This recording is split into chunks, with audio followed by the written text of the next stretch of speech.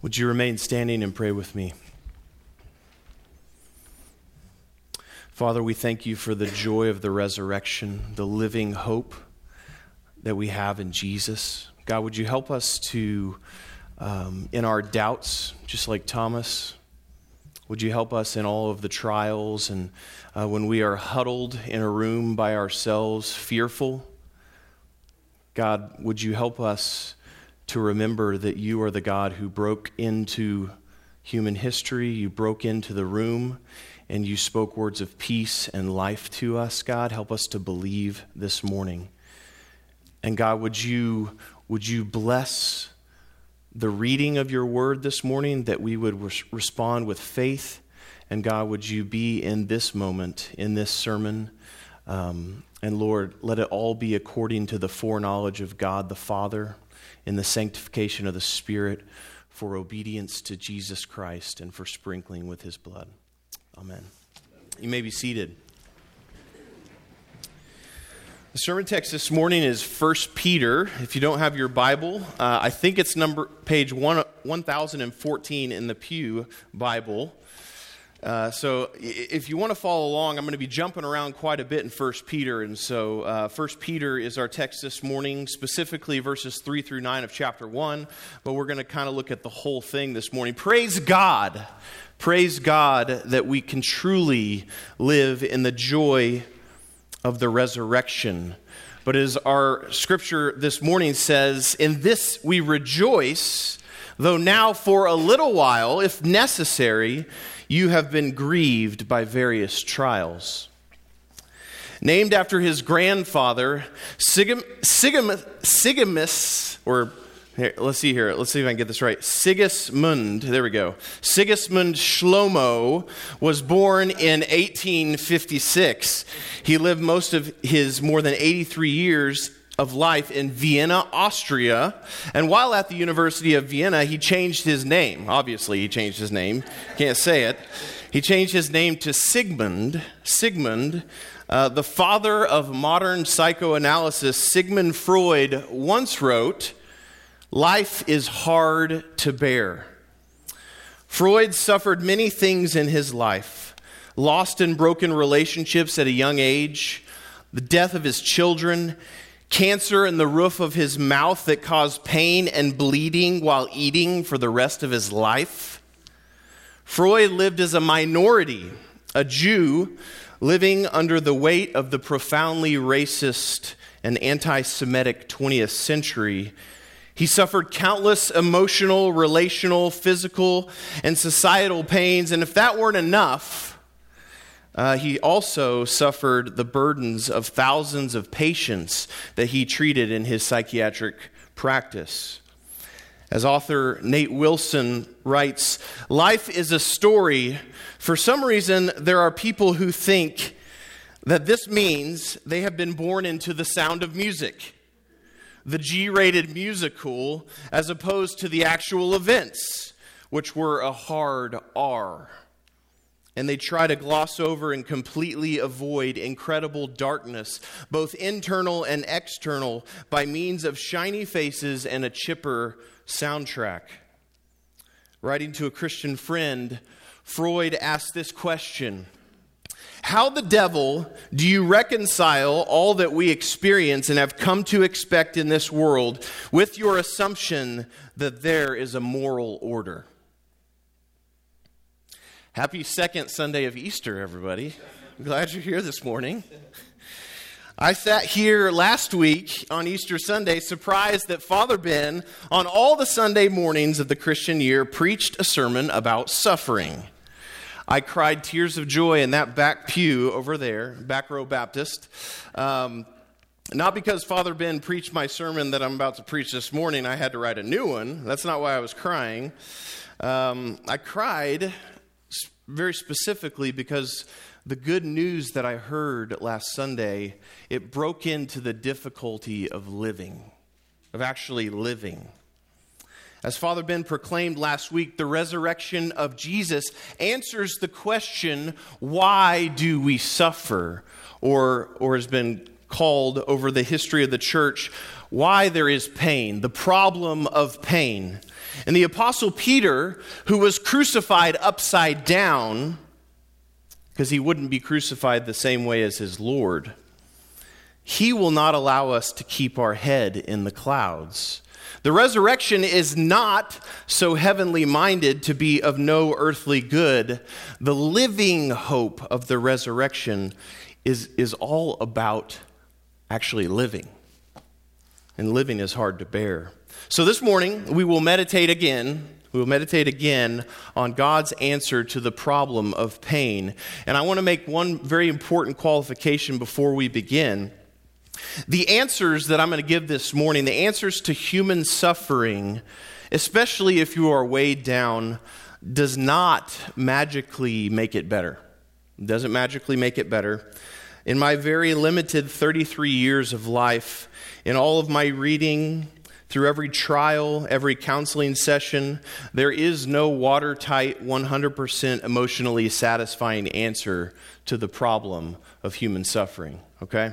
So there's the qualification. Now let's look at the text in 1 Peter chapter 1. We're going to see two things this morning, partly because I'm saying a lot and partly because my wife really likes it when I do this up front. Number one, we're going to see that suffering is universal.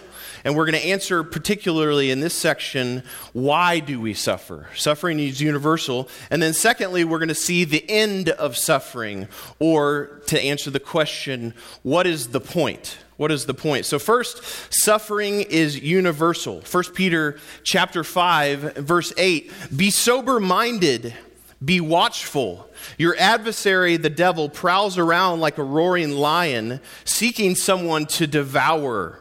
It's a pretty grim picture.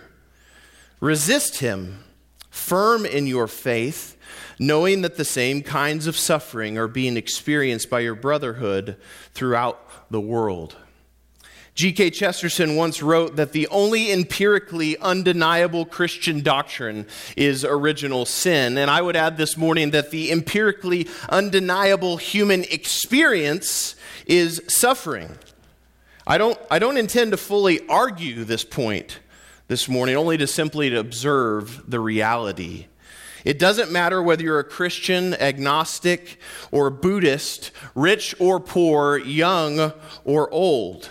And speaking of the young, this is an established psychological principle. We nostalgically look back on childhood as if children have it easy, that children live in a carefree, painless funhouse. And you know what I say to that? Nope. There is so much crying in my house. And I am blessed with 3 healthy and beautiful, emotionally and physically bruised little persons. And I say this all the time. Growing up is hard. Only semi-sarcastically. We come into this world crying and it doesn't stop. We're born into a season of waiting, a season of felt distance from God's resolution to our pain. And Peter, who was an eyewitness of the sufferings of Christ, he says to us, though you have not seen him, you love him. Though you do not now see him, you believe in him. There's a felt distance, or as author Nate Wilson says again, Moses didn't see the promised land. Samson died blind in the rubble. Stephen beneath stones. Paul without a head.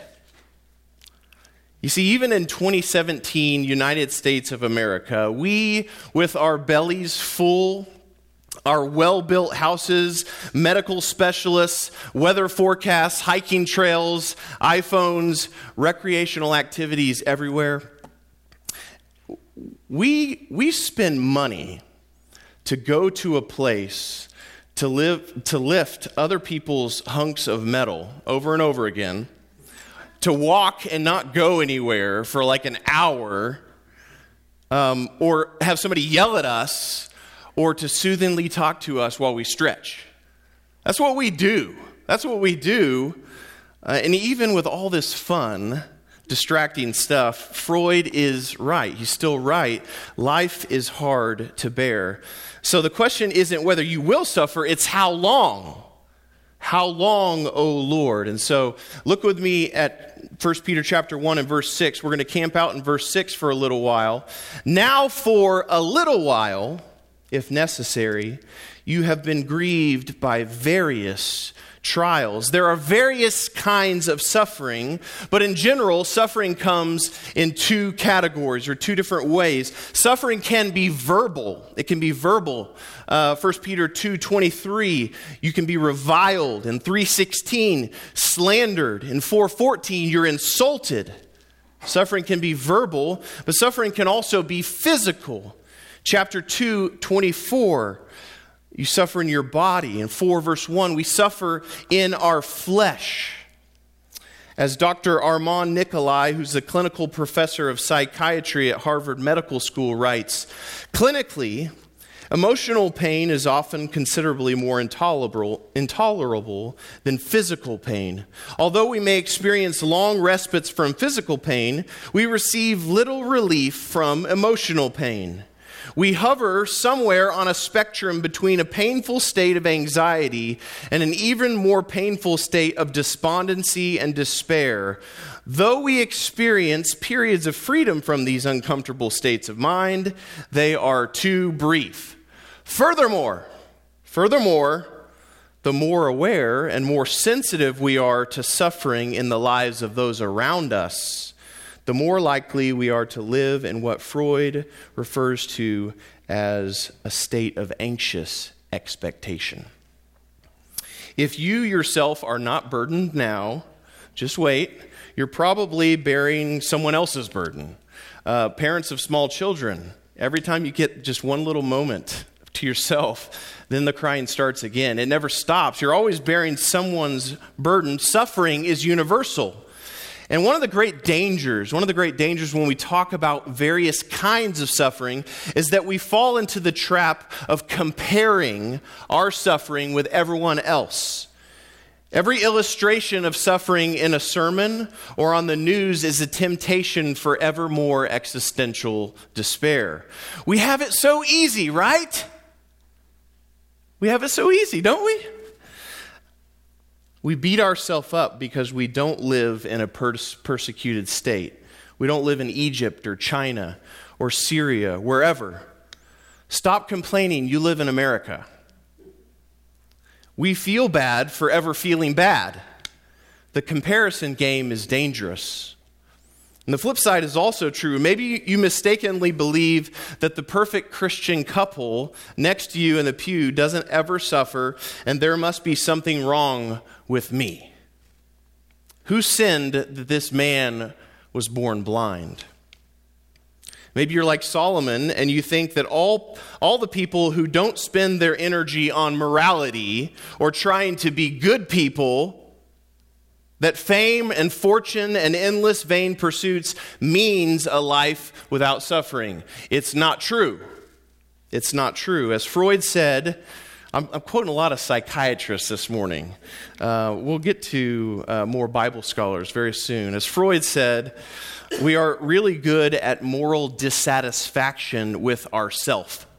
Self-torments, hate turned around upon the self. This is the fruit of comparing. That's the fruit of comparing. The comparison game is dangerous. John Calvin says that the faithful are not logs of wood, nor have they so divested themselves of human feelings, but they are affected with various trials, difficult to be borne. Suffering is universal. So here's the question that our text begins to answer. Why do we suffer? Look with me at verse 6 again. Now for a little while, if necessary, you have been grieved by various trials. In one very important sense, it wasn't necessary to suffer. We suffer because of wickedness. This is the oldest and perhaps the most well-known explanation for the problem of pain, and it's commonly called the free will defense. And here's my summary of it. The great mass of humanity is very bad, and as a result, we experience bad stuff. Christians and non-Christians alike, we are very good at earning our suffering. Chapter 2 and verse 20. For what credit is it if when you sin, you are beaten for it and you endure? Chapter 4 and verse 15. But let none of you suffer as a murderer or a thief or an evildoer or as a meddler. In other words, don't earn it. Don't earn it, Christian. Suffering exists in this world because all of us together have sinned and continue to sin, and the result is that we receive the just reward for the way we live. So, and some of us suffer because of a sense of false piety. We mistakenly pursue suffering. This is another way that we suffer. Chapter 4 and verse 19. Therefore, let those who suffer... Are you guys getting the idea that 1 Peter is about suffering? Yeah? I couldn't avoid it this morning. I had to preach the sermon. Chapter 4, verse 19. Therefore, let those who suffer according to God's will entrust their souls to a faithful Creator while doing good. We suffer, I think, a lot of the time, according to my will, not thy will.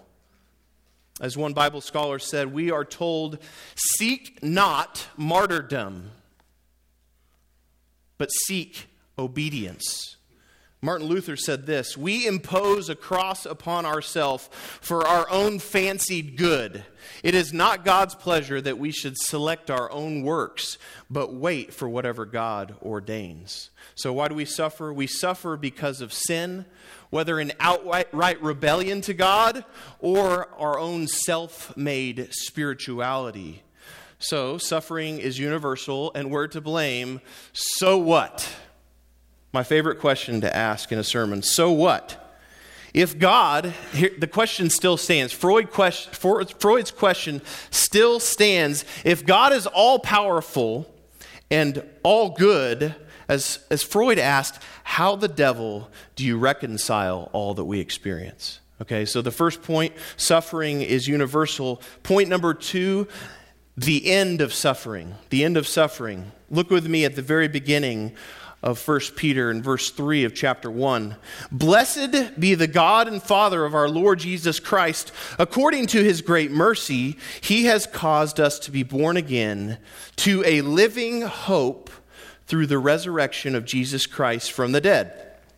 The story of life, or the story of the whole world, has a telos. It has a goal, an end. The Christian life is a life oriented towards hope. And hope is directed somewhere. It's directed somewhere. Where is it directed? Look with me at verse 4.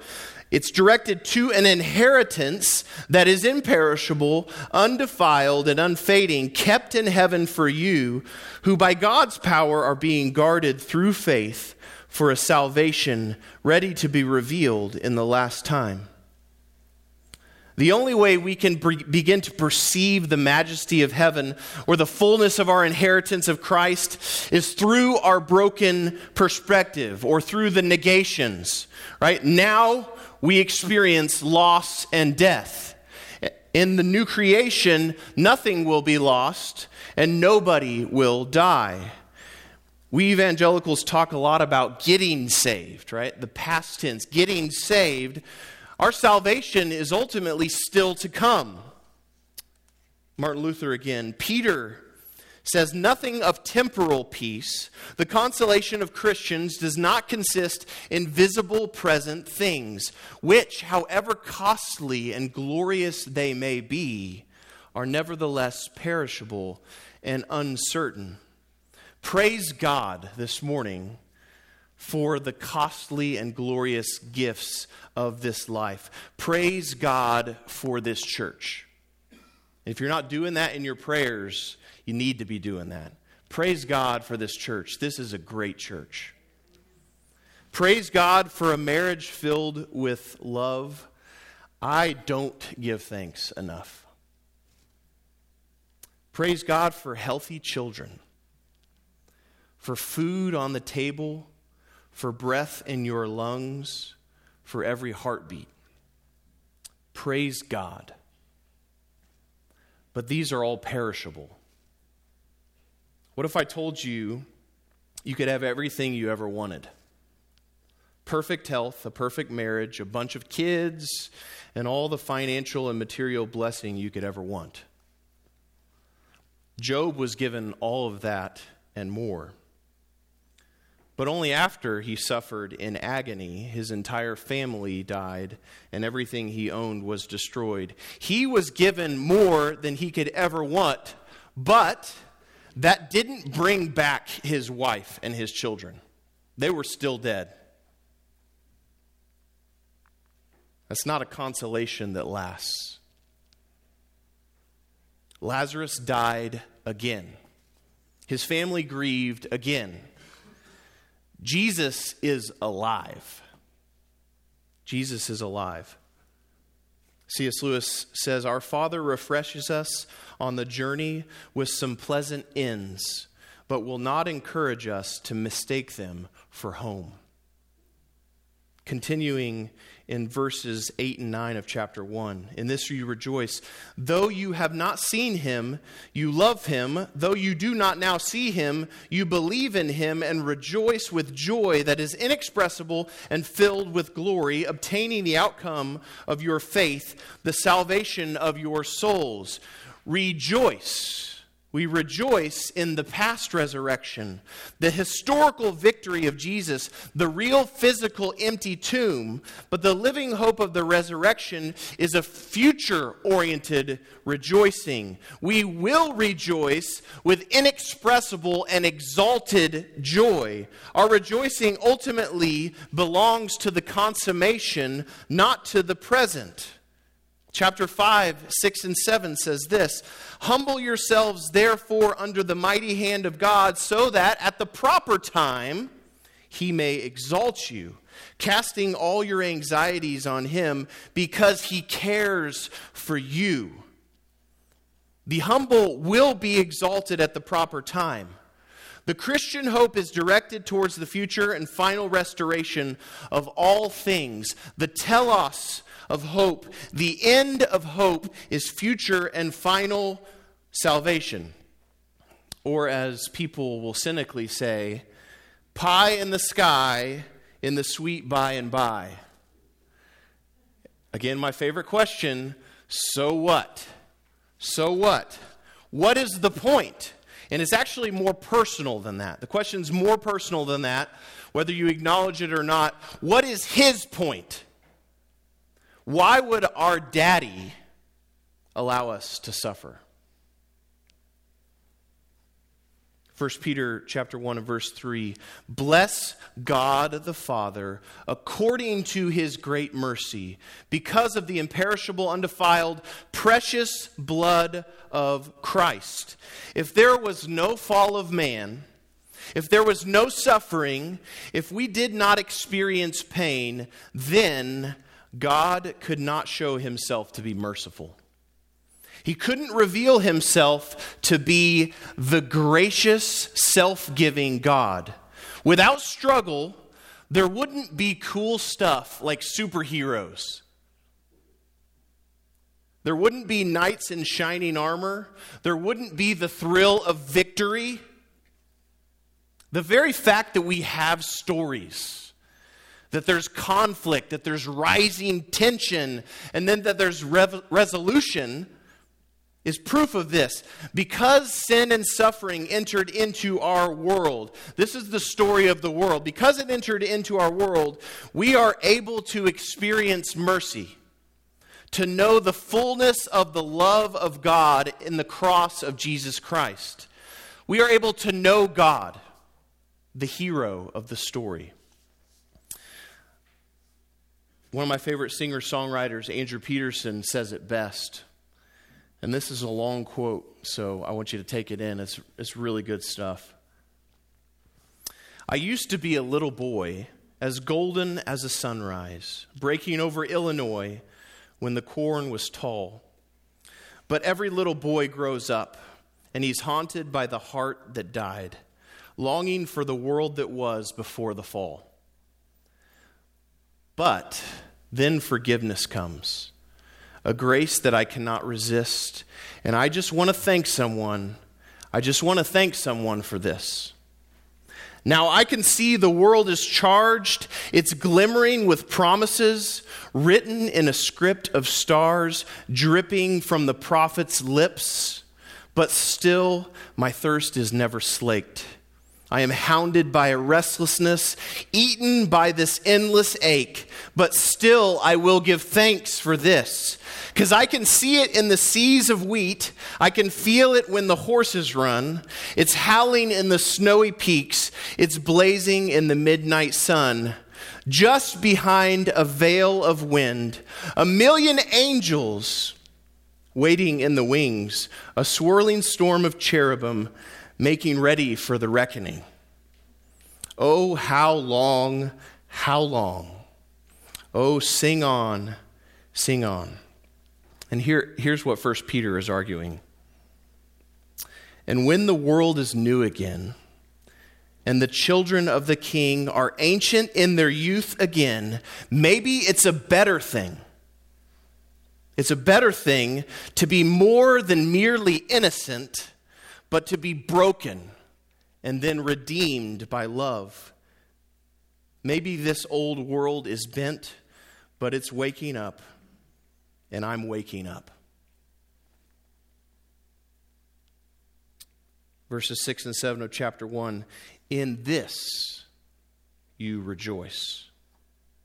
Though now for a little while, if necessary, you have been grieved by various trials, so that the tested genuineness of your faith, more precious than gold though it perishes in the fire, may be found to result in praise and glory and honor at the revelation of Jesus Christ. In Christ, we are invited into the fellowship of the Holy Trinity. Everything that is His is ours because of the blood of Jesus. Or as Reinhard Gopelt says, God gives to those who are kept in faith what belongs to Himself. Praise is given to you. Praise as recognition of your belonging to Him. Glory as your participation in His being, in His suffering. And honor as acceptance by Him so that you will not be put to shame.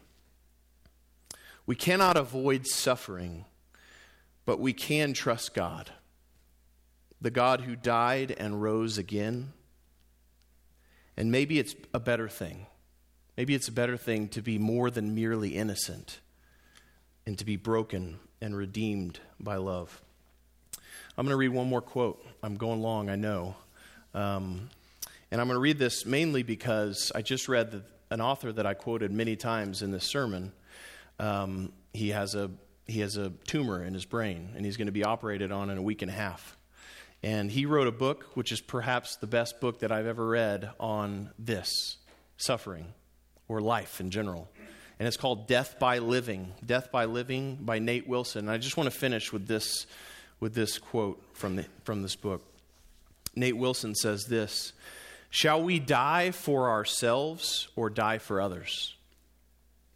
For most of us, the question is rarely posed in our final mortal moment, although there is glory when it is. Death is the finish line of this preliminary race. Shall we cross the finish line for ourselves or for others? The choice isn't waiting for us down the track. The choice is now. Death is now. The choice is here. Lay your life down. Your heartbeats cannot be hoarded. Your reservoir of breaths is draining away. You have hands, blister them while you can. You have bones, make them strain. They can carry nothing in the grave. You have lungs, let them spill with laughter." With an average life expectancy of 78.2 years in the U.S., subtracting 8 hours of sleep a day, I have around 250,000 conscious hours remaining to me in which I could be smiling or scowling, rejoicing in my life, in this race, in this story, or moaning and complaining about my troubles. I can be about my brain tumor. He's living this right now. I can be giving my fingers, my back, my mind, my words, my breaths to my wife and my children and my neighbors, or I can grasp after the vapor and the vanity for myself, dragging my feet, afraid to die and therefore afraid to live. And like Adam, I will still die in the end. Living is the same thing as dying. Living well is the same thing as dying for others. Would you pray with me? Our Father in heaven, we rejoice in the living hope of the resurrection this morning. And that's hard. That's hard to do in the midst of all the trials that we go through in our day in and day out lives, God. But would you help us? Would you give us faith? Would you continue to shower your mercy upon us each day? Continue to show us your grace, God, so that we can know you more, that we can live with joy even right now, and God, that ultimately we can live our lives dying for others around us, just as you did, God. We thank you for this living hope. In Jesus' name we pray. Amen.